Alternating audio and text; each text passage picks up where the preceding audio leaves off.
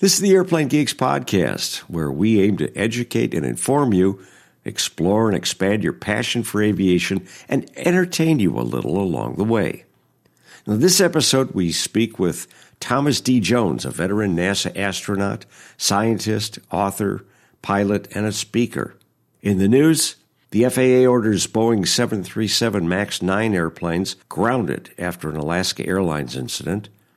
A JAL A350 collides with a Dash 8. A study says seating layout on the airplane can contribute to air rage. American Airlines launches its smart gating to reduce taxi times. And public charter operator JSX plans to buy more than 300 hybrid electric aircraft. All that and more coming up right now.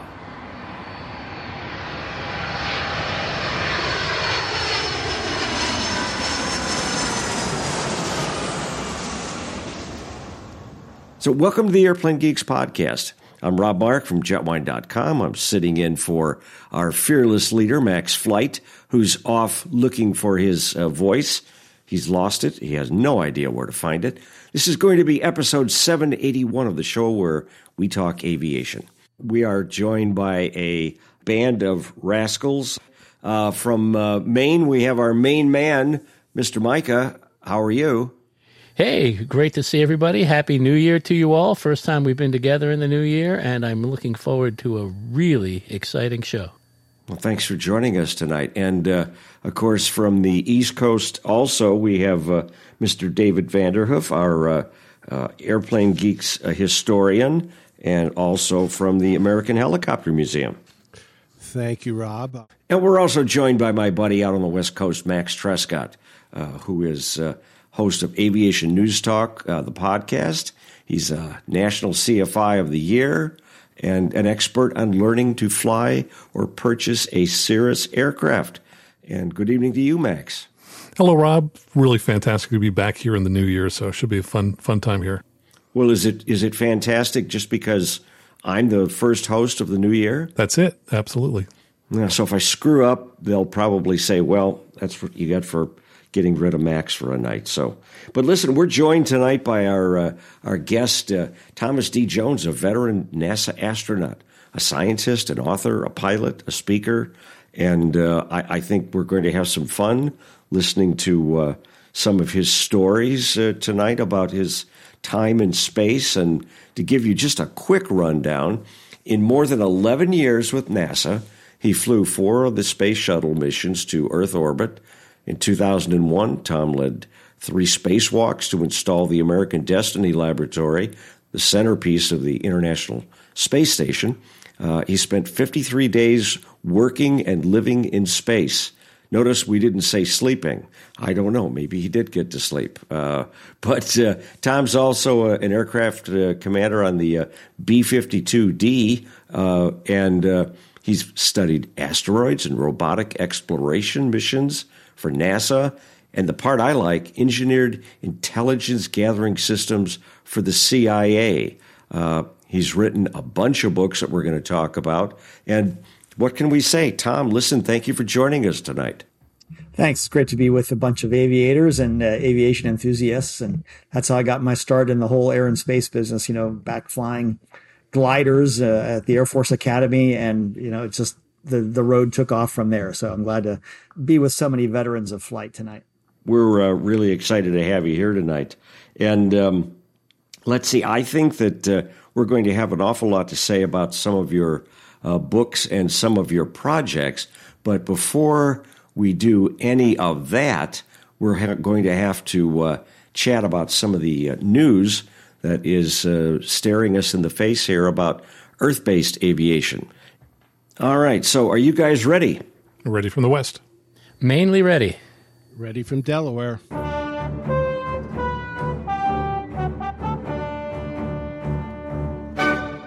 So our first story that's up is the FAA orders the grounding of certain Boeing 737 MAX 9 airplanes after an Alaska Airlines incident. Well, what we now know is that the 737 MAX 9 lost a door plug climbing out of Portland on Friday, and It was no small chunk of real estate on the side of the aircraft. It left a gaping hole in there.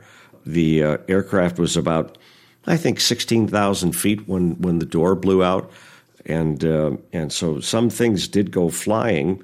And luckily, nobody was hurt. And we had some stories coming from NPR, and Micah, of course, added something from John Ostrower's The Air Current magazine. And we'll start, Max T. What do you think about all this? It's certainly progressed over the last few days, hasn't it? Yeah, it is a fast-moving story, and once again, Boeing is in the spotlight. And we thought we were done talking about the 737 MAX, but there is yet another issue. I think the first thing to talk about is, what is a door plug? I think that's something new to most of us, and this particular version of the 737 MAX 9 has fewer seats than some versions, and so it didn't need as many emergency exits. And so they plugged two of the smaller ones. From the inside of the airplane, it just looked like a normal cabin. From the outside, you could see that that particular window was bigger than usual.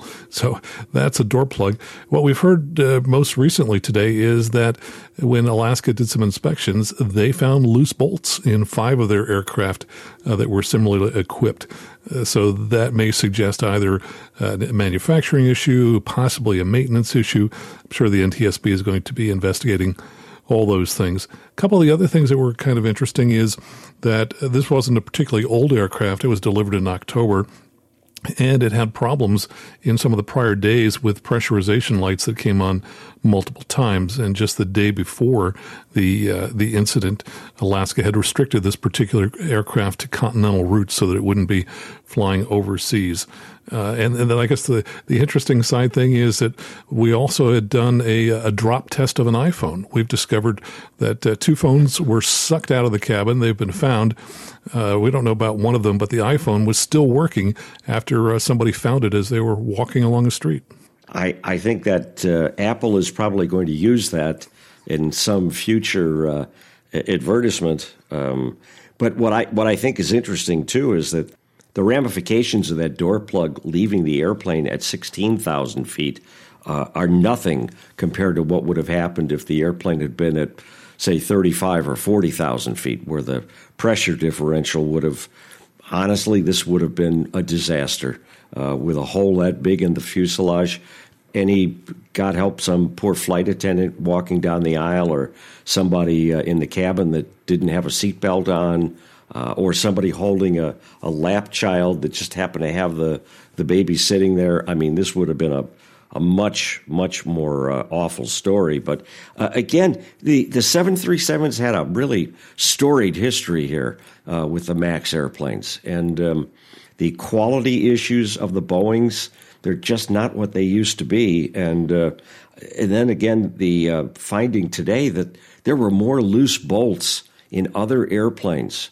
That's got to scare the bejesus out of everybody and say, well, my gosh, we've got to pull the sidewalls off of every MAX 9 and MAX aircraft, period, and pull them and make sure that there's not some similar issue going on. And was it just that it wasn't tightened down, or was it some sort of structural failure?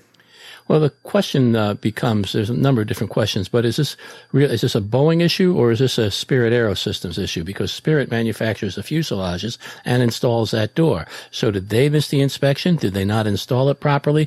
Did Boeing not inspect it after they received the fuselage? There's a lot of different questions that go on. Or did it happen after it was received by the airline, and did they not do an inspection that they were supposed to? The good news is when the NTSB finishes up its investigation, they will know exactly where these bolts were installed, why they weren't tightened down, who did it, and over how long a period that person was working, is to know which aircraft to inspect and which ones to be grounded. It can't be, Micah. It can't be just Alaska Airlines, because United tonight discovered that they had aircraft with loose bolts too. So it's got to be further upstream than just the airlines. In their final assembly, because different airlines have different final assembly procedures. So it's definitely either a Spirit or a Boeing thing. But bottom line is Boeing's responsible for all the final checks That's when it true. delivers that aircraft. That is true. And, of course, there's that other issue of go ahead, Mike. I could see you were going to say something. Yeah, I was going to say the other thing to remember, many of us are not really a fan of Boeing any longer, and for good reason based on what's going on. And the mission has changed from building kick-butt airplanes, as they did for decades and decades, to maximizing shareholder value. And that has really come out in the MAX series as well as the 787s. And I just hope they get it together. But, boy, they've had quite a few years now, and it doesn't seem like there are too many changes going on. But the other thing I think I wanted to mention is that the maintenance logs on the Alaska airplane showed that a pressurization light had illuminated a couple of times before this aircraft went out, which is why they decided not to take it across the Pacific to Hawaii. To me, if that had been my airplane, I said, you don't want this airplane to go out over the water because you're worried about a pressurization problem. I don't think I want to take this airplane. Go find me another serial number. I realize we're Monday morning quarterbacking here a little bit, but again, it's really a shame that these things happen. But I could see the pilots too saying, "Oh, it's a brand new airplane. It's probably a light. It's probably a sensor or something like that." And but I think everybody, as you said, Micah, nobody feels the same way about Boeing that they used to, and I don't think that they're going to change their minds anytime soon. Well, let's move along to another. Oh, go ahead. I was going to say one more thing, and that is that I don't know if any of you had a chance to listen to the HCC transmissions, but the pilot was amazing. She was absolutely in total control of the whole thing, handled it really beautifully, and something to really be proud of for Alaska Airlines and the passengers. She was right there and knew exactly what was going on, and her communication was top-notch. Yeah, and they made it back in one piece with no injuries. Next story, class inequity fuels air rage. Max T, what is this one about from AvWeb? Well, so we've all seen the phenomena of aircraft rage where passengers are up in arms and literally getting into fights in the cabin, sometimes tangling with flight attendants. And I think we've all been curious just as to why that is. This seemed to spike quite a bit during the pandemic. It turns out that there's a study that came out from Princeton University where they were trying to figure out whether or not this is possibly impacted by airplane configurations. So essentially what they found was, yes, passengers who have to walk through first class on the way to economy are more likely to get in fights and be upset. And I guess that's because, they've seen how the other half lives up front. And that fuels apparently a little bit of rage on aircraft. So rather unexpected. I never would have thought this could be the case, but fascinating study. Well, of course, I personally have never felt that because I always thought if I wanted to sit up there, all I had to do was pay the extra few $1,000s and I could be sitting up there in one of those comfy seats. But Micah? Yeah, I don't know if I buy it because we've had passengers in first class act up almost as much as passengers in the back. I think it has a lot more to do with alcohol and just a lack of courtesy that we see in society these days, because there are too many other places where this could happen. I would like to see the actual statistics of the study and how they parse this out. It just, I don't know, something about it just doesn't sound right. It sounds very, one of those very strange studies. Well, of course, we're also just basing what we're speaking about on the conclusions that they gave us in the story. And there may be many more insights if we'd had the opportunity to look at the research more closely, Micah. So maybe that's an interesting, we'll have to ask Russ Niles down at AvWeb if he can put us onto the actual story or the actual research. But I didn't want to forget the story about the Haneda accident. And, I was going to say, Rob, that goes right along with your latest Jetwine post almost. And that is an interesting point, Micah, because of course the Haneda accident is the one in which the Airbus landed on top of a Dash 8 out in Haneda in Japan, a couple of weeks ago, and it's amazing that the only people that were killed were the people in the Dash 8, except for the pilot, who apparently was very seriously burned, and I don't know what his state is at this point. But, again, everybody got out. But, of course, I think the other part of the story is that it took what seems like a relatively long time to evacuate the aircraft. And they're saying 18 minutes, but we don't know when that 18 minutes was when the clock actually started on that, because it took the aircraft a while to slow down as it was skidding along the runway, on fire. And it was not a pretty sight for anybody that saw the video.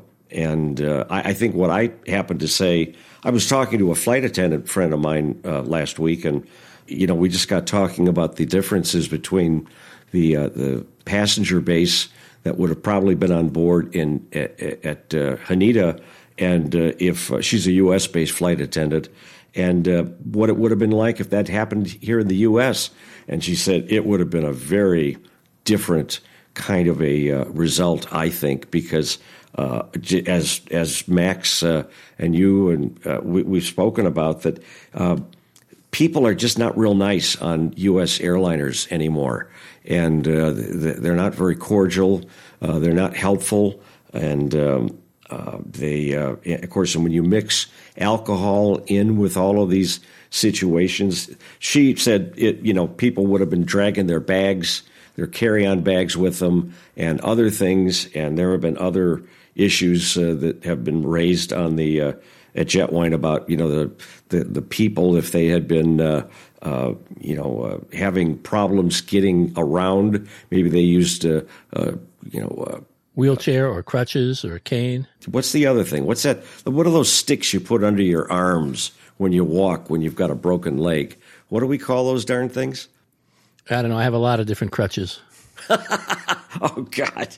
All right. I'm sorry. That's what I get for forgetting. But again, and I really did think, man, I said, she had a point I had not even thought of. And that's what made me write that. But it's scary to think that we could have people arguing in the aisles trying to get things down out of overhead compartments with people backing up behind them, because in the Haneda accident, only 3 of the 8 exits were even available. And that's kind of a training nightmare for cabin attendants. Oh, you've got this emergency evacuation, but 3 of the 8 exits don't work. Holy smokes. That's a lot of folks to get off the airplane quickly. But everybody did get out. The plane's on fire, the PA system isn't working, and the passengers responded to what the flight attendants had to say through their handheld megaphones. From what I gather, from what I've heard, that 18 minutes, 10 minutes of it was the pilot on his own going through the aircraft to make sure it was fully evacuated before he left the aircraft. And that's the right thing to do. Very, very amazing. Yeah. We talk about emergencies in training all the time, but when when it hits the fan, it's often not anything like what we saw in training, and we're forced to put bits and pieces from various scenarios together to try to come up with a solution. But again, I'm glad everybody pretty much got out of that, except, of course, for the crew on the Dash 8, who seems to have been someplace they should not have been on the runway. And part of the problem, they believe, might go to the fact that the runway stoplights along the edge of the runway were not working at Haneda, but the fact that they were out was buried in the NOTAM. And the NOTAMs can be very hard to find, and they're not prioritized at all. So you almost have to go through them all. And this is, in terms of what the flight attendants did, this is one of the reasons why Brian Coleman and I, we talk about this on The Journey is a Reward when we do that podcast regularly. We talk about how each of us individually, when we board a flight, we always give gifts to the flight attendants. And Brian started this, and I took it from him that I say, I want to give you this to thank you for what you're doing, and the fact that I'm aware that you are here to save my ass, not kiss it. Well said, Micah. Well, let's move on to our next one. Max T, another story that you grabbed off the wire, smart gating, which I found really fascinating, especially because I'm here in Chicago, and there's nothing worse than when I used to fly American regularly, and we'd get up to Chicago early, and they'd say, you're going to have to go in the penalty box because there's no gate for you. And then we'd sit out there for half an hour, and it was just frustrating as all get out. But Max, so what do we find? Well, I think sometimes the taxi times at O'Hare are longer than the flight time, so I can understand that. So airlines, like most companies, are always striving for greater efficiency. And when you've got extremely expensive aircraft that may cost $100 million, you're trying to utilize them as much as possible and squeeze every second out of every process, whether it's the boarding time or flight times or taxi times. The thing that they've done here apparently is that they are using machine learning, which is a form of artificial intelligence, to reduce taxi times by up to 20%. So they said that based on what they've done so far, they're saving over 17 hours per day throughout the system. Obviously, if all that savings were in one aircraft, you could probably launch 3-4 more flights a day and get even better utilization out of the aircraft that you have. They don't give a lot of details on exactly how they're doing it, but machine learning is essentially as computer science. It uses data and algorithms to try and imitate the way that humans learn, and then it gradually improves its accuracy over time, pretty much on its own just by getting more and more data. So interesting that they're using it to look at something that most of us probably hadn't really thought about. Well, I think it's interesting also that they didn't mention whether they'll be sharing that technology with their comrades at United and Delta and Southwest, but perhaps for a price, who knows? But that's a significant fuel savings that they're speaking about here. So, I think it's a great idea. And moving on to our next story, JSX plans to add more than 300 hybrid electric aircraft to its fleet in the years ahead. This came to us from AIN, my buddies over there. And Max, what did this story, what kind of knowledge do they share with us on this one? Well, it's kind of interesting. We've got a lot of hybrid aircraft that are under design, but not too many applications where, we know for sure where they're going to be used. But this is a huge commitment to put an order in for 300 of these aircraft. JSX, of course, is the charter operator that flies scheduled flights in a special area of, FARs that permit them to do that, provided they use aircraft that have 30 seats and under. And what they've done is they've bought 82 9-passenger short takeoff and landing aircraft from Electra and up to 150 19-seat aircraft from Era and 100 from Heart Aerospace, 30-seat version. So they're putting in a rather large commitment. They don't tell us where they're going to use these aircraft. My guess is it's probably pretty short-haul routes, probably to either some of their hubs in the metro areas. But we're getting closer and closer, I think, to seeing hybrid aircraft being deployed. Right now they're saying that these will be in service by, I believe, 2028. There we go. Off by 100 years. Well, and of course, the one thing that is kind of a problem with any of the hybrids and the electric aircraft is that none of them are certified. We're talking about it's coming. And I remember when Dayjet was here and they were going to order 1,000 Eclipse jets because the VLJ movement, the very light jet movement, was going to darken the skies with charter jets. And of course, that never happened. I'm not saying that this isn't going to happen. I'm just a bit, I'm kind of a Missouriite on this one. Show me the. No, I was going to say, show me the money. No, that's not the Missouri. The show me state. The show me state. And they didn't say anything about money during that when they did that. But so again, some of these are really exciting sounding. But again, can they make them, and can they make them operate efficiently and make them operate to the design standards in a real life situation where the weather's changing, because most of these don't have terribly large range numbers on them. So I wouldn't imagine the extra oomph to keep them going if they have to hold or divert back to another airport is going to be too high. But we'll see.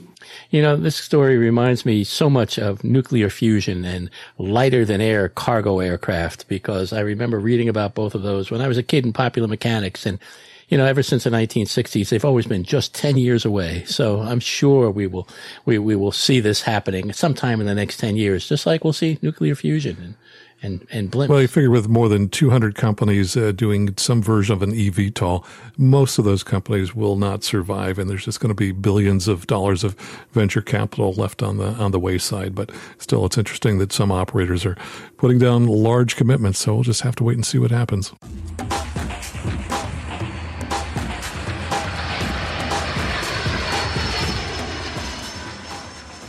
Well, I think it's time for us to move on to our guest segment. And again, I want to welcome our guest, Tom D. Jones, a NASA astronaut, a scientist, an author. And we cut out a few of your extra qualifications there for time, Tom. But listen, welcome to the Airplane Geeks. Glad to be here with you. Hey, listen, it's nice to have you. And so, for some of our listeners that are of my particular age group, NASA is the long-standing organization that brought us Mercury and Gemini and Apollo and who knows what other yummy treats to tantalize us when we were teens. And now, of course, the whole world of space travel has changed. But I'm just curious, what got you interested? Did you always want to be an astronaut when you were a kid? Well, I wanted to be a third baseman like Brooks Robinson growing up in Baltimore. That was first. But then by about age 10, I was aware of the space race in the 60s and all the importance that was being attached to the competition between the U.S. and the Soviet Union in space. So luckily for me, the space race just came to my hometown, because in the eastern suburbs of Baltimore where I lived, the Martin Marietta Company was building the rockets that took the Gemini astronauts into space. So as a Cub Scout, I got to go on a field trip to the rocket factory, and there were these 200-foot tall missiles, Gemini 7 and 8, I think, were being checked out in the vertical test stands there. You got to see the Titan IIs? Yeah. Oh my gosh. A couple of them. So that was just a real world experience where you looked up at these 100-foot tall missiles and said, wow, that's got to be a cool job to ride one of those. And that's sort of what caught my interest. And then there were things like Star Trek and the movie 2001: A Space Odyssey. And then Neil and Buzz and Mike all went to the moon for real. And I thought that's a really cool career to pursue. So, and back then it was all military test pilots flying for NASA. And I thought that's what I've got to do to qualify to get into the space program to help them explore. And I had to become a professional aviator and get some qualifications in that regard. So that's why I pursued an appointment to the Air Force Academy to become an Air Force pilot. Well, I got to ask you a question about that. You were introduced to us by a good friend of the show, a friend of ours, Bill Barry, who we know and love and understand that you guys know each other pretty well. And Bill started off at the Academy as well, and he was a KC-135 driver. And you were a B-52 driver. I'm wondering if you ever compared notes. Did Bill ever pass gas to you? I'm just curious if you've ever figured that out. Probably a good chance that happened, yes. But, I was based in Texas, in Fort Worth at Carswell Air Force Base back then during the Cold War. And Bill was flying, out of Pease or someplace up in New England somewhere. And so geographically, that lowered the odds that we would have actually flown together. But, I saw his colleagues and compatriots flying the KC-135s in front of us every mission that I flew. So it was really a challenging job for them to do their work correctly and rendezvous on time and feed us the gas. And for us, it was a flying challenge to actually fly formation and receive our air refueling offload from those tankers. So, in the years that we've been collaborating and talking about space history, we have talked about flying quite a bit. And we both experienced the same Cold War atmosphere where we sat nuclear alert duty for 1 week out of 3, living out on the base in sort of a jail waiting for the klaxon to sound in case the Ruskies were coming. So that was our business for the years that we did that. Wow. I mean, that sounds like my time doing Part 135 charter on demand, but we were never out there for a solid week at a time. But they always felt like you guys never needed to sleep, didn't they? Well, they could pull an alert exercise any time of the day or night. So I think they tried to be nice to us in the training schedule to try to do it during daylight hours, But there were times when every now and then we had to do an alert and wake up in the middle of the night, throw your flight suit on, run out to the airplanes, cartridge start the engines, and then charge out to the runway if necessary as part of the exercise. So you had to be ready to do that because that was the deterrent, that we would be airborne in X minutes after getting the alarm and then be on our way in the air to escape from the base and escape a targeting, by an ICBM. So we had to convince the Russians that we could do that. And that's why we had to train to that level of proficiency. So there you are in the front of a B-52 in the cockpit there. How did you end up getting into a NASA class? Well, I still wanted to be an astronaut, and my hope was that I would become an Air Force pilot, then I'd be a fighter pilot, then I'd be a test pilot, and then NASA would just come knocking at my door and come and grab me. But that's not the way the Air Force works. You realize you're part of a huge organization, and to look at the assignments that we got out of pilot training, the top students got to put on their priority list of preferred assignments were what you'd like to fly. I put down F-15 or F-4. I wanted to be a fighter pilot. But then there's the omniscient Air Force computer down in San Antonio that says, we have too many applicants for fighter pilots on this go around. Let's give Strategic Air Command some good pilots. And so they'll apportion a few of the graduates out to SAC. So I got my next to the last choice, thanks to that computer. And I was really discouraged. It was really a blow to my professional hopes. But I did have some good instructors that had helped me through pilot training. And they said, look, you're going to fly a challenging airplane that is going to teach you a lot of good airmanship. And you're going to work with 5 other individuals on the crew. So you're going to learn how to be a good teammate, follower first, and then maybe a leader as an aircraft commander later. And so that prediction turned out to be right. The crew training that we did and the flying skills that you needed to develop to fly the B-52 well were really good preparation for what I did on a crewed spaceship, a space shuttle with 5 or 6 crew members on board. So I didn't know it at the time, but that disappointment turned out to be very good preparation for maybe a dozen years down the line being ready to be hired by NASA. Oh, so to finish the story, NASA was flying the space shuttle while I was a bomber pilot. And the new shuttle had scientists and engineers on board, and science was my favorite and best subject in school. So I thought if I can brush up my science skills and earn an advanced degree there, I might have qualifications that might interest NASA. So I got a PhD in planetary science after I finished my Air Force flying. And I think the combo for me of jet experience plus the degree in planetary science, studying the solar system, was an interesting resume for them to look at. So I got turned down twice, to be sure, but on the third try, I did get hired in 1990. So it was only 29 years from the time I was a 10-year-old looking at Titan IIs till the time I flew in space. Yeah, but what did you think the first time that you launched in the shuttle? It was all worth it. The whole preparation process was 100% worth it. And I wasn't really surprised at that reaction because I'd been an astronaut for almost 4 years by then. And I'd talked with all of my veteran crewmates who had been up there in space. My first flight, I was the only rookie on board.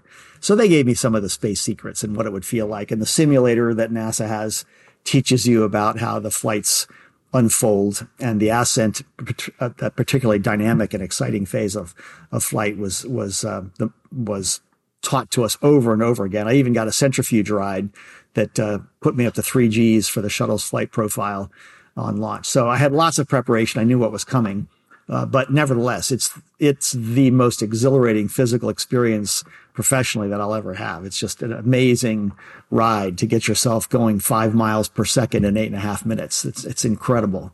I want to ask you a question about that. And I don't want to sound stupid and ask you stupid questions that everybody asks astronauts. But it's probably going to be one of those anyway. And I apologize in advance, but here you are. You're on STS-59. Okay. It's your first flight. Now you're a mission specialist. You have things you need to be doing while the aircraft is taking off while you're in launch.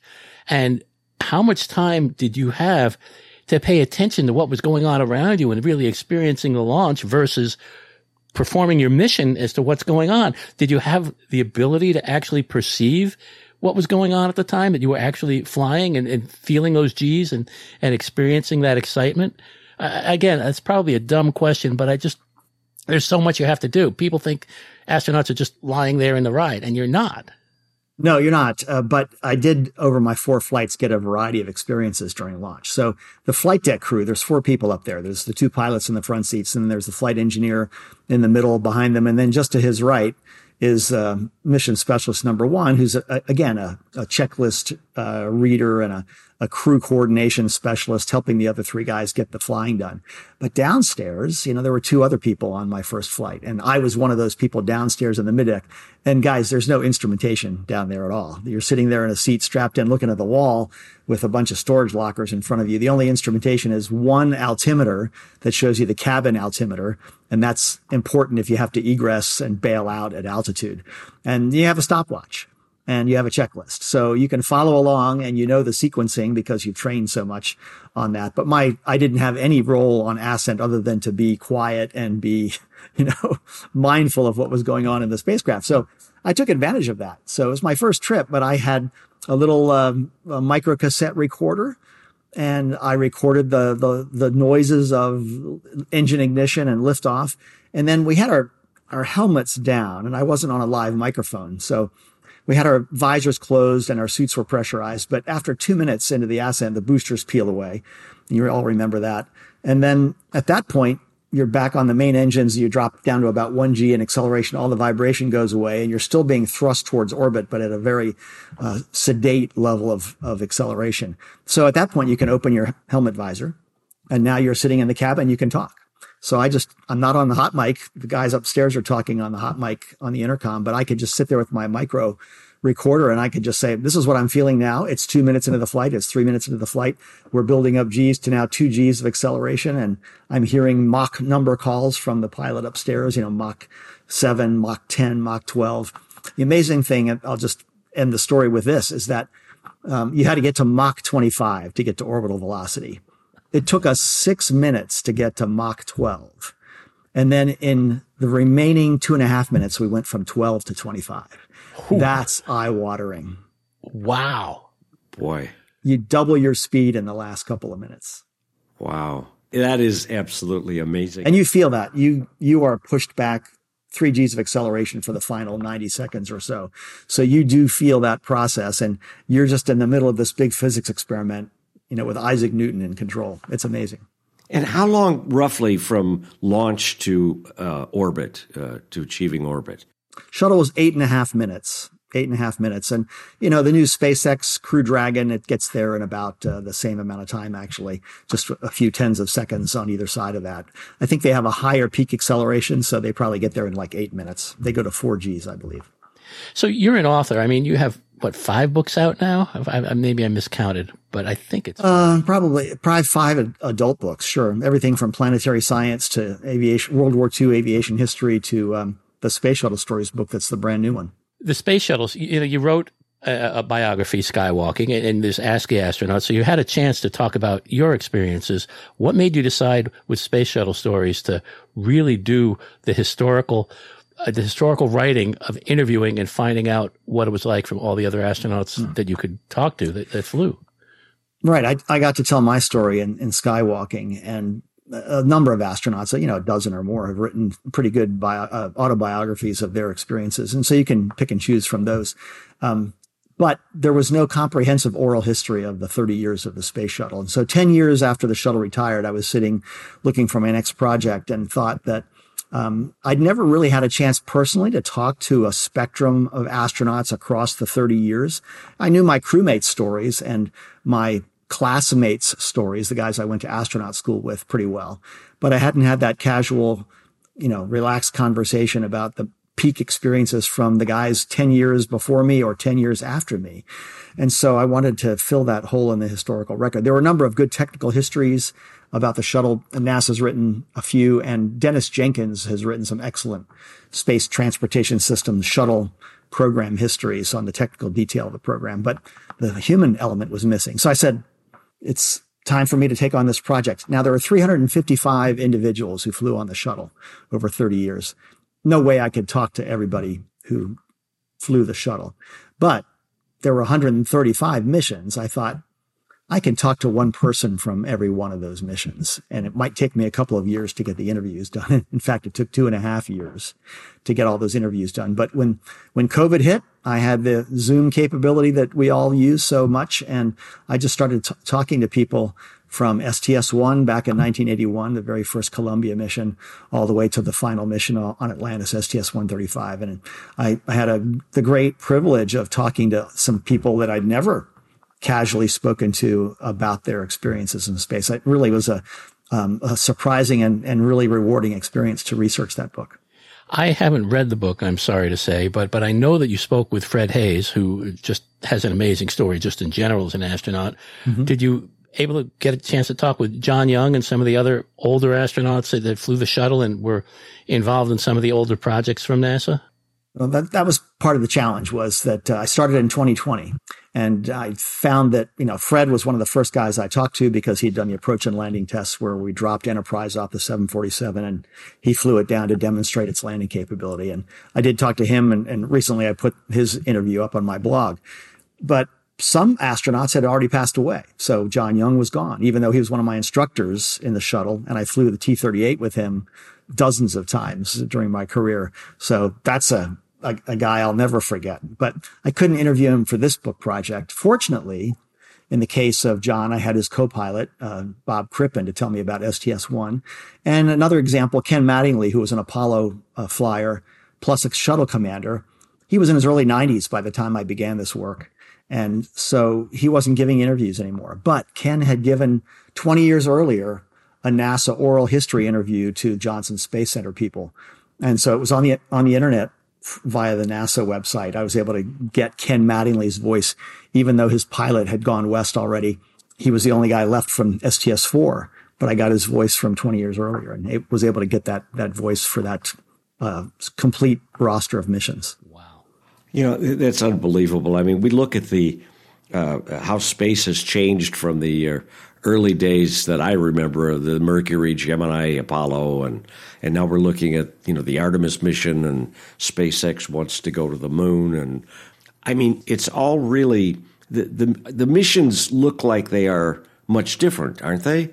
Well, we've shifted focus to deep space. And so here you've got to really remember that for, every pound that you want to put on the surface of the moon, it takes 400 pounds of fuel on the launch pad to get that pound on the surface of the moon. So the shuttle was a low Earth orbit vehicle, and so it could carry 6 or 7 people to orbit and stay up there for a couple of weeks, but that's as far as it could go. And now when you shift to deep space, you can't afford the luxury of wings and wheels to get yourself back to a runway. So now you've driven yourself into the design of a spacecraft that just uses parachutes to come back home, and just like the Apollo system did. So at different kinds of spacecraft, in the commercial sector, they're trying to save money. So again, they did away with the runway landing capability. They splashed down either in Utah or, in the ocean in the case of SpaceX. So different designs, but because the shuttle built this technical bridge to the 21st century during its career, we knew what worked and we knew what didn't work thanks to that long career of the shuttle. And so the designs that we're using now in 2024 have benefited from that, and they're more economical. They're certainly safer and less fragile than the space shuttle was. And they have a crew escape system on all of these new vehicles that is much more robust than the shuttle could ever provide. The shuttle was a very fragile experimental vehicle, and it wasn't designed with crew escape in mind. It was supposed to be an airliner type operation. And when we found out via Challenger that it was not such a vehicle, it was too late to retrofit it at any reasonable cost to provide complete crew escape capability. So, we lived with the risk for the rest of the shuttle's career, and we paid for that with the Columbia accident again. But these new ships, they'll be at least 10, probably 100 times safer than the shuttle was. Oh, it's amazing. I mean, we look at the last mission to the moon was, 45 years ago, 50? 72. So it was 51 years ago, 52 years 51. Ago.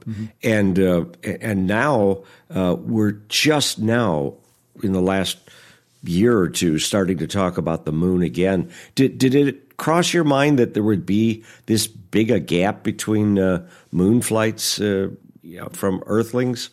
Well, my expectations had to be readjusted, and I had to learn about the real world along the way. You know, the promise when I was hired as a new astronaut in 1990 was that I'd be part of President Bush 1's space exploration initiative, where we were going to go back to the moon within 10 years. I'd be part of that. And then we go on to Mars by 2020, by 2019, when the Apollo anniversary rolled around, 50 years since Apollo 11. And guess what? The political winds changed, and President Bush was no longer president. The Clinton administration decided to build a space station instead. So that was my job. My class of astronauts helped build the space station over about a 10-year period there and got it going before the shuttle retired. So, you know, my ambitions to go to the moon, like my heroes, John Young and Neil Armstrong, didn't come true, but I got to do something different that was just as rewarding, I think. And now I get to live vicariously through some of my colleagues who once flew on the shuttle, but now are part of the astronaut corps that might, you know, get a chance to put boots back on the moon. So I'll live through their experiences and be quite excited by it. But you got to be your own spacecraft. I mean, you flew the MMU. Did the MMU. That was in the 80s only. And so by the time the Challenger accident occurred, they decided to retire the expensive capabilities of the MMU, the manned maneuvering unit that George Clooney flew in the movie, Gravity.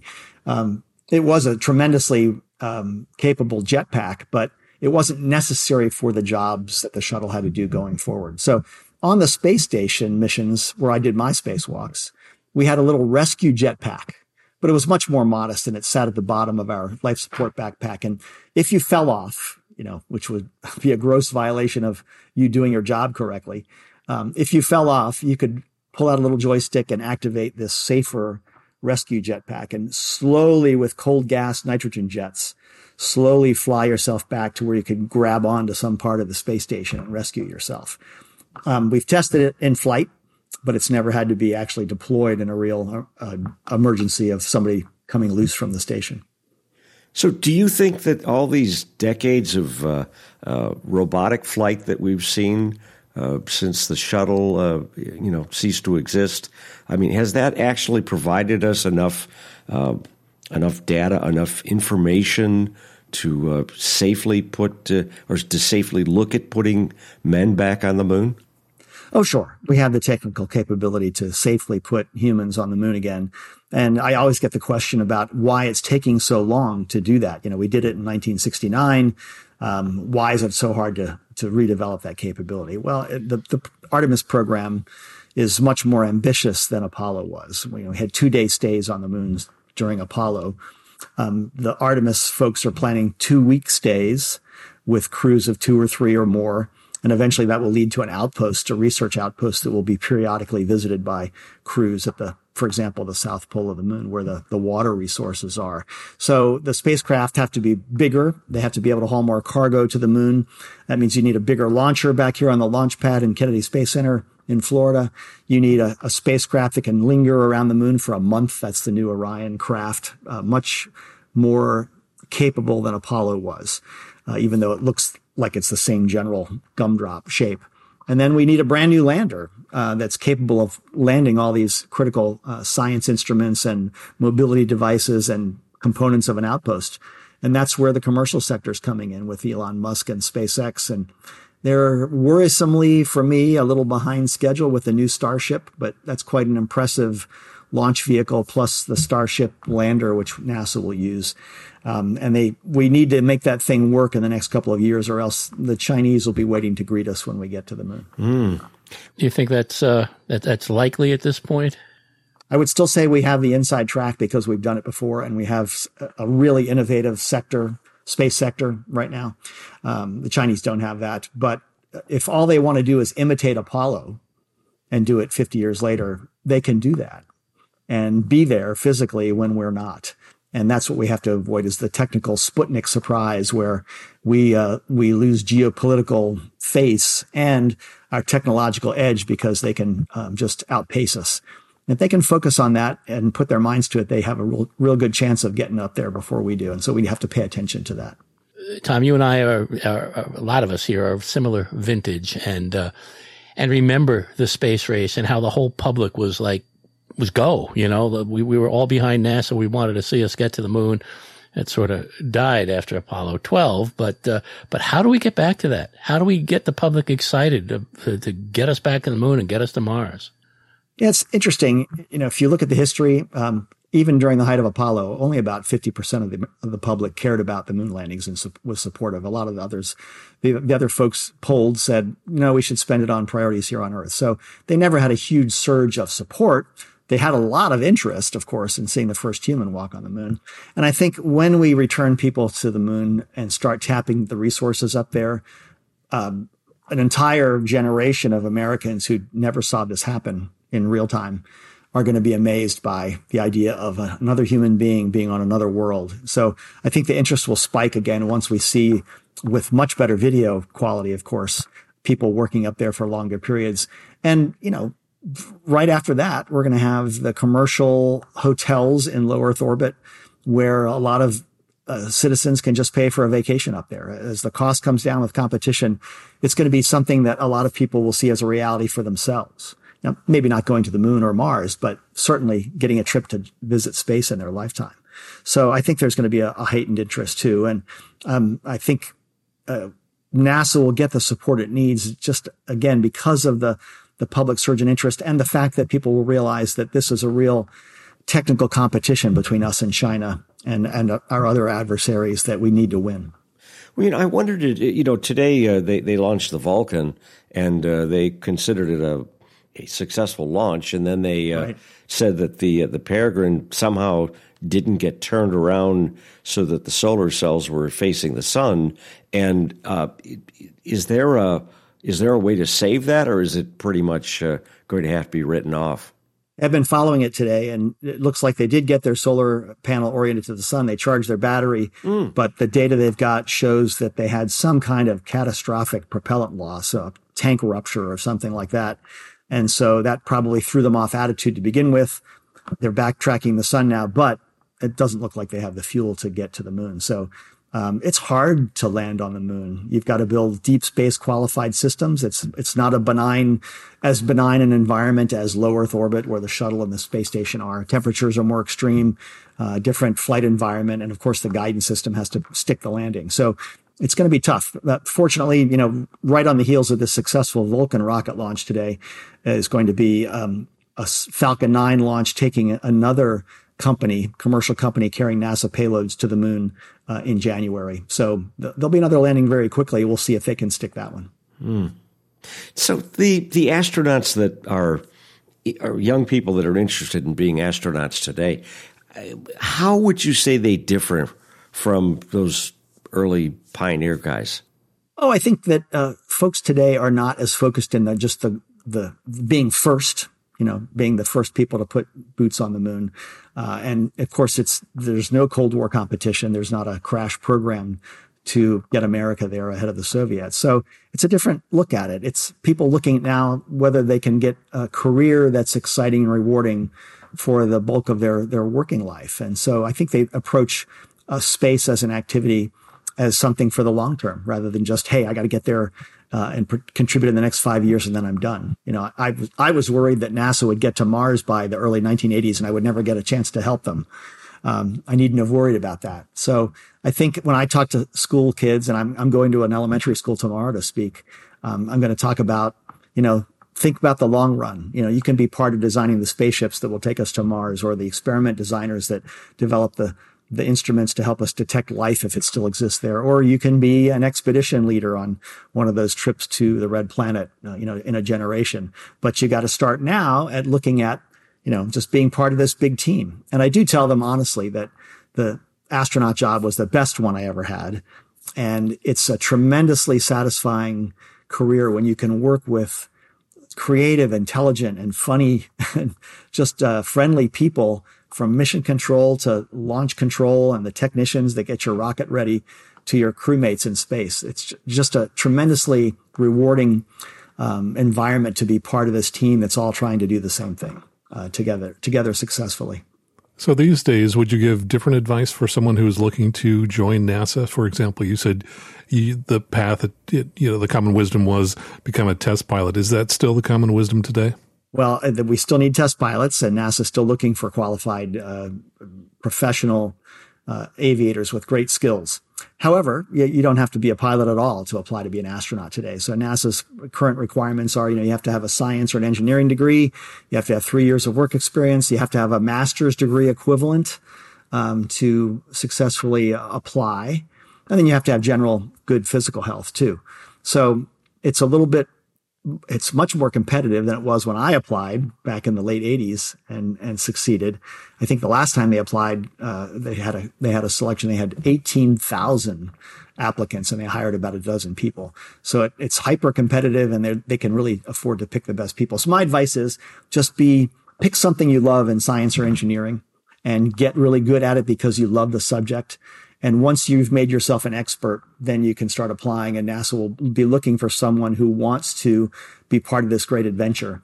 And I think that you just have to be skilled, and you have to have the expertise, but you also have to be determined and persistent because, if you're just going to try once and walk away when somebody tells you no thanks, you're dooming your fortunes. You've got to have the stubbornness, the determination, the persistence to keep knocking at that door until you get better qualified and can be competitive and do it. A lot of my astronaut colleagues got turned down multiple times before they were hired. So that's a trait that NASA does specifically look for is how keen are you on really winning this job one day? So it's not all about the money, is it? Well, who knows where that's going. If you are a NASA astronaut, you're going to be a government employee and you're never going to get rich. You'll live a reasonably comfortable middle-class life. You'll have a house and a couple of cars and you can raise your kids comfortably, but you're never going to get rich. This commercial space sector, though, boy, they can afford to pay the going rate. So if they need talent, they'll pay for it. And so I don't know what the astronaut wages are going to be for a SpaceX or a Blue Origin or a Sierra Space, who are going to have their own private astronauts. And I imagine it'll start at the government salary and then take off from there. So sky's the limit, right? Wow. I guess it depends on how good a union they have to negotiate for their astronauts. Yeah. I do want, with this group of panelists here, I do want to emphasize that aviation is a major plus in your resume. So if you are a pilot, that's a big plus, even though NASA will give you aviation skills when you arrive. And we flew T-38 jet trainers. They're going to transition to the new Air Force trainer, I'm sure soon, at NASA as well, the T-7, I think it's called. But it's aviation, an aircraft cockpit, is the closest analog to space flight and its dynamic environment and the skill and judgment that you have to exercise in the face of an emergency. Can I change the subject for a minute? You guys okay with that? Depends. Well, to what? Well, I've always been a fan of the P-47 Thunderbolt. It's always been one of my favorite aircraft and never got as much credit as it deserves. And, the Spitfire and the Mustang were really popular, but the P-47 was a real workhorse and just an amazing ground attack aircraft. And I guess it was probably the A-10 of its day for people who aren't familiar with it. You wrote Hellhawks.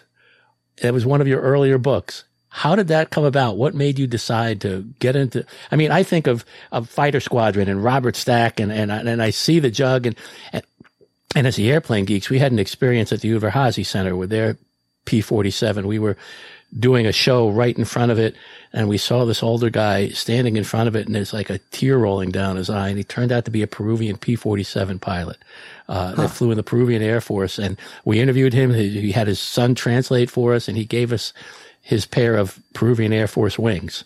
Just unbelievable what happened. So it's really holds a place in my heart. So I'm wondering if you can tell me a little bit about where that book came from and what made you decide to write that story. So I wanted to be a pilot because I read books in the 60s like Greatest Fighter Aces and books along those lines, or God is my co-pilot, or something like that. So I really idolized those World War II pilots back when they were they were 45 years old at the time when those books were coming out. But those flyers really excited me. And then I went to the Air Force Academy, and of course I met World War II veterans while I was there who were by then generals typically.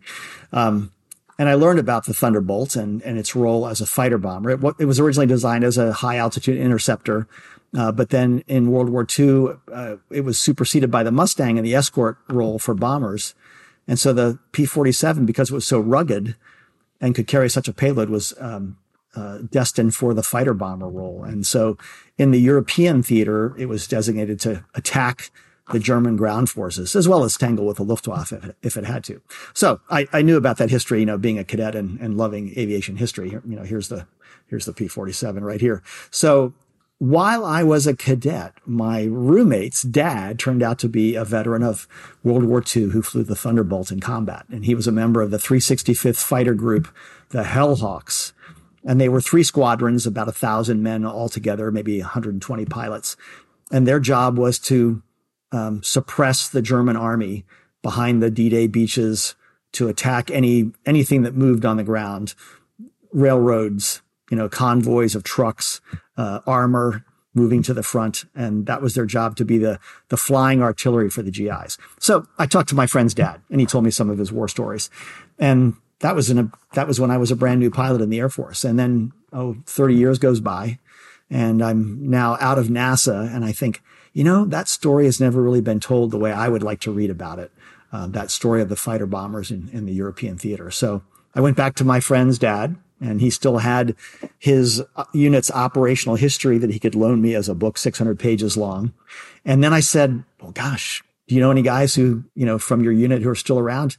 And I started going to their unit reunions, and I talked to dozens of his flying buddies. And they were all 20, 21 years old, 19 years old at the time they flew the Thunderbolt. And I got their stories on tape recordings on my notepad, and I put that together with my co-author's research, and we did a book called Hellhawks about these elite fighter bomber pilots, from D-Day to the Battle of the Bulge to the defeat of Germany. And we interviewed 80 combat vets for that story, and most of them sadly have gone, but we got their stories in time. That's great. That's just wonderful. So they were all based exciting stories.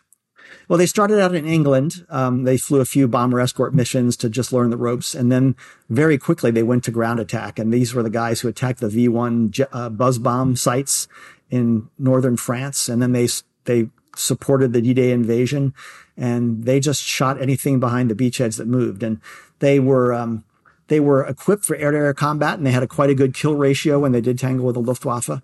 But that didn't happen very often. But most of the time they flew down where all the steel and lead was flying around.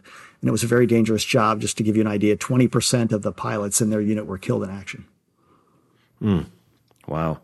Well, I don't want to miss the opportunity to say that there's still an awful lot of unexplored territory in space for anybody that might be interested in the world of space, isn't there? It's limitless. The opportunities are limitless. And I think the next big thing, aside from going to Mars for the search for life, aside from Mars and the search for life there, which is a quest for knowledge, I'm an asteroid scientist, and the amount of raw materials on the moon and on the nearby asteroids is just an astonishing resource for us as humans to tap into. So we do not live on a resource limited planet. We live in a solar system that has limitless resources. So if we need the things we need to make our living standards better and bring a higher living standard to everybody on the planet, we can get those materials on the moon or on the asteroids. And so this commercial venture of moving into space and making a profit there is the most important development in the 21st century, is to expand our economy out there, to tap solar energy to feed the grid down here on the ground, to tap water out there to make rocket fuel to travel the solar system, and to tap the metals and minerals that we'll need to power our economy for centuries into the future. Unbelievable. Well, we really thank you for joining us tonight. And Tom, if people want more information about you and some of the books you've written, where would they find that? Yeah, my website is easy to find. It's just astronauttomjones.com. And if you go there, you'll find Space Shuttle Stories and all the other titles there on the website.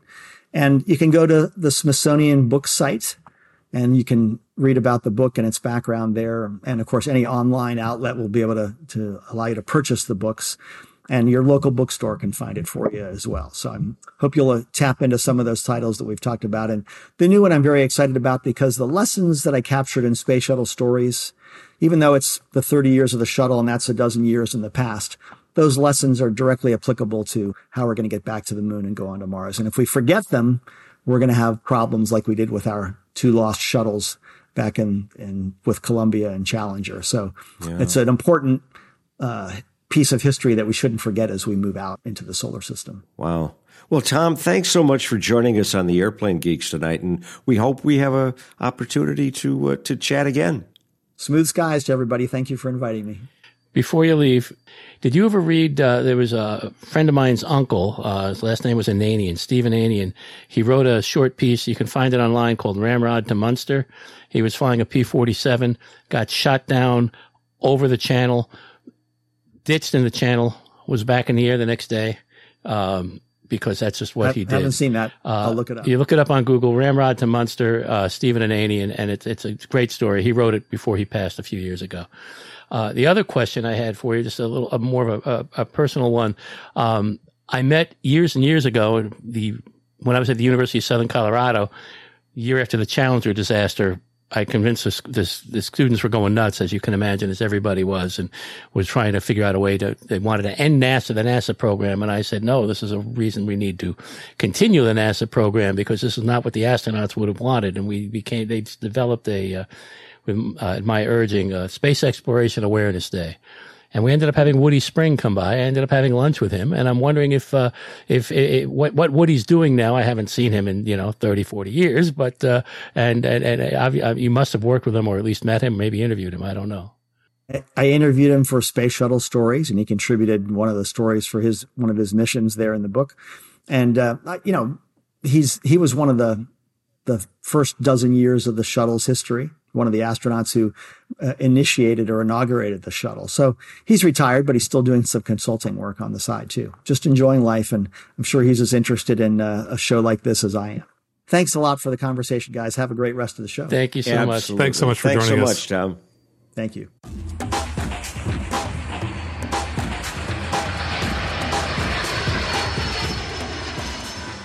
All right, so moving right along, we're going to hop on to What's Up with the Geeks. Well, we can't ask Max East because he's out looking for his voice. David or Max, do either of you have anything to add? Well, let me go ahead and talk about what I was doing in the first half of December. I missed a couple of different shows then. I went down to Southern California, and I attended a 2-week course at USC, the University of Southern California, which was their aircraft accident investigation course. And I had a great time. It was, very, kind of illuminating a lot of different ways. First of all, the other classmates, we had about 32 people in the class, probably a third of them from other countries outside the U.S. And then if you look at the composition, a significant number of people were from air forces from other countries. So they were flying either, military fighter jets or flying helicopters. We also had several people who worked for the equivalent of the NTSB in their country. And we had a handful of general aviation folks like myself, though. These were people who were sent there by their company because they were playing some kind of safety role at their company. The instructors were amazing. I think almost all of them were former NTSB investigators. They shared a lot of stories. They had been involved in a lot of famous investigations that would be familiar to most people listening here. Probably the best part was that in the back of the classroom and the other side of the building, they had probably 8 or 9 wrecks. So they were able to acquire the remains of a number of different aircraft accidents. And this made the class very, very hands-on. So whenever we had a spare moment, we could go down there and take a look at things. We had a couple of different projects where we had to do some mock investigations, and we would use the wreckage, and we would sort through it, and we would try and figure out, what we could learn from it. The big project for us for the final project was to spend days, probably the better part of a week, probably 3-4 days, working on an investigation of an MU-2 accident. and then give presentations afterwards. So really amazing course. I think it filled in, some of the gaps in my knowledge about the aircraft investigation process, learned, how to use some new tools. And I guess anybody who's interested in attending, you can certainly go to the USC website. There's another similar course that's offered out of Oklahoma City by some other group. I don't recall what group that is that offers it. And I think Embry-Riddle also has a course as well. So anyway, that's what I was up to in December. Are you going to share for the show notes that photo of you guys in the white suits? Oh, sure. I can definitely do that. So one of the things we learned about was protective wear, because it hadn't really occurred to me that when you're on a site, there's a lot of hazardous material, so fuel and biohazards and all kinds of things. And so we practiced getting in and out of the bunny suits, and we've got a picture of 5 of us in my group as we were fully suited up. But you didn't get to keep the bunny suit. No. I would think that you also you'd wear that because you also want to protect anything that you're investigating from you, so that you're not contaminating anything. Yeah, perhaps they didn't talk about that. It's probably a little bit different from a criminal investigation where you're worrying about contaminating things with DNA. But sure, I'm sure there's some benefit to that. Well, and thanks for that, Max. I really I actually always wanted to attend that. And Tom had invited me when I was still at flying, and I had hoped that I would have a great way to go goof off and really learn quite a bit. But unfortunately, that's not how the world worked. But anyway, as I mentioned earlier, Jetwine this week, we did do a story that kind of followed up on the Haneda crash, wondering what it would be like, what might have been like if it had happened in the U.S. So stop by jetwine.com and you can take a look at that. And Micah, I think you have something to talk about. Well, yeah, on episode 60 of The Journey is the Reward that just came out last week, Brian and I interviewed Captain Jeff Nielsen. He's a creator and the host of the Airline Pilot Guy podcast and a retired Delta captain. And yeah, we can now say that he worked for Delta. Not that anybody who listens to the podcast couldn't figure that out, but he always called it Acme. And we talk about why in the podcast. Now, APG, if you're not a regular listener to APG, it runs 3 hours. They do a 3-hour show every week, and I don't know how they do it, and I don't know. It's a lot. I listen to it, and it's a great show. But, Brian and I, we do a podcast every couple of weeks, and we run about 45 minutes, maybe an hour. But when we had Jeff on, for some reason, the show ended up being 2 hours and 37 minutes long. Jeff just would not let go. And I suggested to Brian we break it up into 2 shows, but Brian said, no, this is going to be an APG tribute show. And we've already gotten a lot of email about it, and all positive. So just thought I'd let our listeners know. It's a good one to listen to. Thank you so much, Micah. And we've got a couple of pieces of listener mail we want to talk about. A couple of weeks ago, I asked some of our listeners if they were flight simmers, because I'm hooked up here. I've got a completely dedicated computer to run Flight Sim and X-Plane 12 both, and I've kind of been playing with them to see which one I like better. And it's a toss-up. The graphics on Flight Sim are certainly better than the ones on X-Plane, but X-Plane's more of a real airplane if you wanted to use it to stay current. But anyway, so we got a note from Kyle, and Kyle said that he's had a system that kind of came down. Let's see, he uses X-Plane, and it's also a 1998 Microsoft Sidewinder joystick. And for those of you that didn't have a Microsoft joystick like I did, that it was considered the bee's knees back there in 1998, and you could get them with force feedback, so that if the airplane stalled, the whole stick would shake and would make you think you were really going to be in serious trouble. But so thanks for that, Kyle. And we would like to see you get your real pilot's license, because Kyle lives up in the Twin Cities, not that far away from where they build the Cirruses. And so we figured we'd send our correspondent, Max Trescott, up to Minnesota very soon now, since it's almost cold enough up there, and you can report back if you do survive. Well, I've been in Duluth both in December and January, and I survived. And yeah, it gets cold up there. Oh, it does indeed. You can land on a lake without pontoon. Yeah, God. Okay, we had another note from Dee with a question. With the slow push around the world for AI, do you think we're going to see AI commercial aircraft entering the flight world? Is it slowly going to push human pilots out of the way in the next decade or so? Personally, I don't think there's a prayer.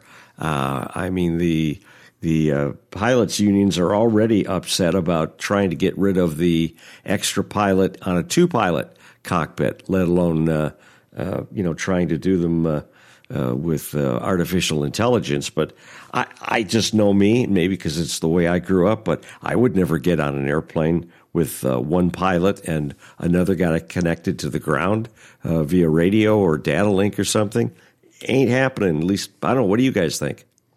Well, it's funny that he says using AI. If you think about it, I think they've been trying to automate aircraft long before we had true AI. I think there's a tendency these days for companies that are working on something new and hot to kind of throw in the word AI, whether it's really, AI or not. I mean, if I think of AI in kind of the classic sense where you're, amalgamating knowledge from, virtually every source on the internet, that's not quite what it's going to take to automate commercial aircraft. I don't know. It's probably like what we talked about with electric aircraft. A lot of money is going to be spent on it, but we'll see how much of this actually comes to be. Well, too, you see the state of the automation in just an SR-22, and it's pretty damn sophisticated. Oh, can I say that? I don't know. Maybe I can't, but it's pretty darn sophisticated. In case Max wants to add that in, but what I think is interesting is that the technology is so good that people can get into Cirrus, take off, hit autopilot, and fly to wherever they're going, shoot the approach on autopilot, and pop off the autopilot when they're on, a half-mile final or so, and you completely miss the point. I mean, you're not having any fun flying the airplane. And I know I talked to somebody a couple of weeks ago who said, I didn't like flying a Cirrus anyway. It wasn't a fun airplane to fly to me, but I thought a Cirrus was a nice flying airplane. But I mean, what do you think when you're not on automation, Max? I like automation because really it frees the pilot up to, use their brain for other higher level type functions. If you think about it, the autopilot is doing the most basic thing that, pilots do, which is kind of keep the wings level. And if you wear yourself out trying to keep the wings level, well, you're going to be less tired and your brain's not going to be focused on some of the bigger picture items that you should be thinking about in terms of, hey, is the weather changing around me, or should I be diverting to a different airport? How's my fuel supply? All of these kinds of things. So I'm a huge fan of automation. That particular description of the Cirrus that you gave with a pilot who steps in and punches the buttons, I think that's the public's perception of what happens in the airlines. And of course, we know that isn't really true either. Well, that's only on the Airbus. They have the takeoff button and the land button, but that's something else. But no, the Cirrus is, I was going to say the Cirrus is an amazing aircraft, as I was able to find out back in August and talked about it in my year-end review on the Christmas show. I don't know if you got to hear it, Max, but I said in there that I would never doubt you again. It's just as wonderful as you said. I missed it. I'll have to go back and listen. Well, Max, in terms of your comment about keeping the pilot busy without keeping them busy about doing silly things. I mean, have you ever heard of the trim tab? Because if you trim it properly, you can fly it hands off. But I think a lot of people forget that. But anyway. It's funny. I was just a couple of days ago, I gave a flying lesson to a helicopter flight instructor who'd had 2 prior flights in a Cessna. And one of the points I kept making was, hey, you got to use that trim wheel. And there isn't really, an analog to the trim wheel in the helicopter. So that was kind of a new experience for her. And, we continue to focus on, hey, this is going to be so much easier. Just use that trim wheel frequently. Well, and that's a good point. And in a helicopter, you're without the autopilot on, you're really moving all the time. I mean, the movements are very, very subtle after you get good at it, but you are kind of moving all the time. Are you not? Oh yeah, very much so. You don't have a free arm or a free leg. Wow. Unbelievable. Do the Robinsons have an autopilot system? Some of them do. I've only flown one that had it, and it's reasonably good. It's not quite as capable as some of the ones you'd find in GA aircraft like the Cirrus, but it definitely helps. Wow. Well, we've got one last note from Mike Smith related to the Collings Foundation, and he said that he got a little more information from the museum within the next 3 to 5 years. The Collings Foundation Museum plans to build an addition to the museum to house the aircraft that have been on the flying tours around the country. And one of the docents phrased it, quote, "Since the government won't give us approval to fly passengers, we can't afford to keep them flying," unquote. And of course, yes, that is true. But of course, that horrible accident in the B-17 a couple of years ago did kind of put the nail in the coffin there. But Mike went on to say that when I was at the museum today, I noted they've added 3 more aircraft to the current displays.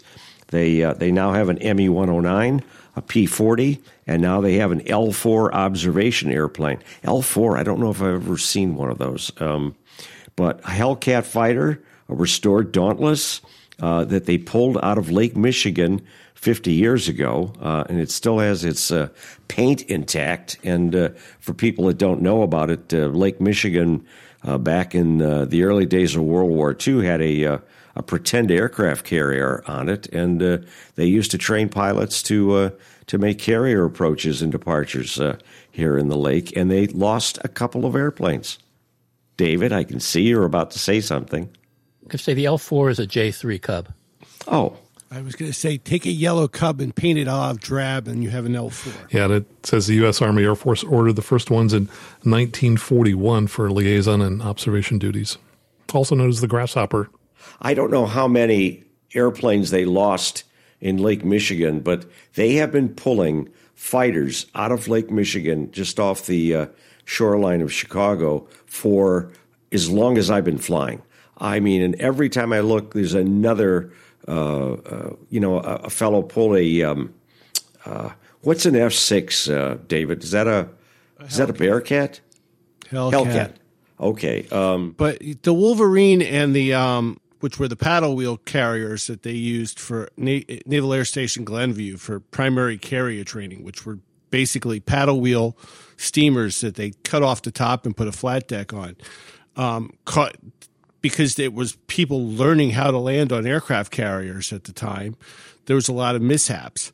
What's fortunate about Lake Michigan, though, is it's, one, salt-free. It's a freshwater lake, so you don't get the corrosiveness of salt. And number 2, it gets very, very cold. So basically you have the optimal conditions to preserve metal at the bottom of that lake. That's very true. Thus, you can pull those aircraft out. We hear about that all the time because people here in Chicago want to take single-engine airplanes across the lake over to Michigan. And in the winter, I don't even want to do it in the summertime. But in the wintertime, I say because I think the time of useful consciousness in water that's probably, 40 degrees, because Lake Michigan does freeze most of the time in the winter. And I said, yeah, I'm not doing that. Sorry, I'll go around the south end and just be doing just dandy. But so I think anybody else have any other thoughts? No, everybody is shaking their heads. Well, hey, then I think let's call this episode of the Airplane Geeks. We should have a gavel so that we can just terminate the episode, but maybe we can talk about that to our esteemed buddy Max Flight if he comes back next week, and we hope he does. But hey, for that, we want to thank you for joining us for episode 781 of the Airplane Geeks, and I hope we'll all see you next week. Well, actually, we won't see anybody, but it's kind of a figurative thought. But Micah, where can people find out more about you? Well, you can find me with former Airplane Geeks associate producer Brian Coleman on the Journey is Reward podcast. And you can always reach me on Twitter. Whatever the heck it's called now, Zitter X, I don't know. But you can find me there. I'm still there, and it's at Mainfly, M-A-I-N-E like the state, Fly, F-L-Y, at Mainfly on Twitter. I miss the little bird. Me too. And David, how about you? You can find me at the American Helicopter Museum once I get back to getting there. And, of course, you can find me on social media on X or Facebook or whatever. Just reach out to me. And Max T. Well, first check out episode 309 of Aviation News Talk, where we talked about VFR into IMC and other recent loss of control accidents. And the best way to reach me is just go to aviationnewstalk.com and click on Contact at the top of the page. Yeah, and what episode are you up to again? 309. 309. Wow. Catching up with the Airplane Geeks. That's a lot of episodes. Whew. Man, we got a long way to go to we got to keep going or you're going to catch up to us.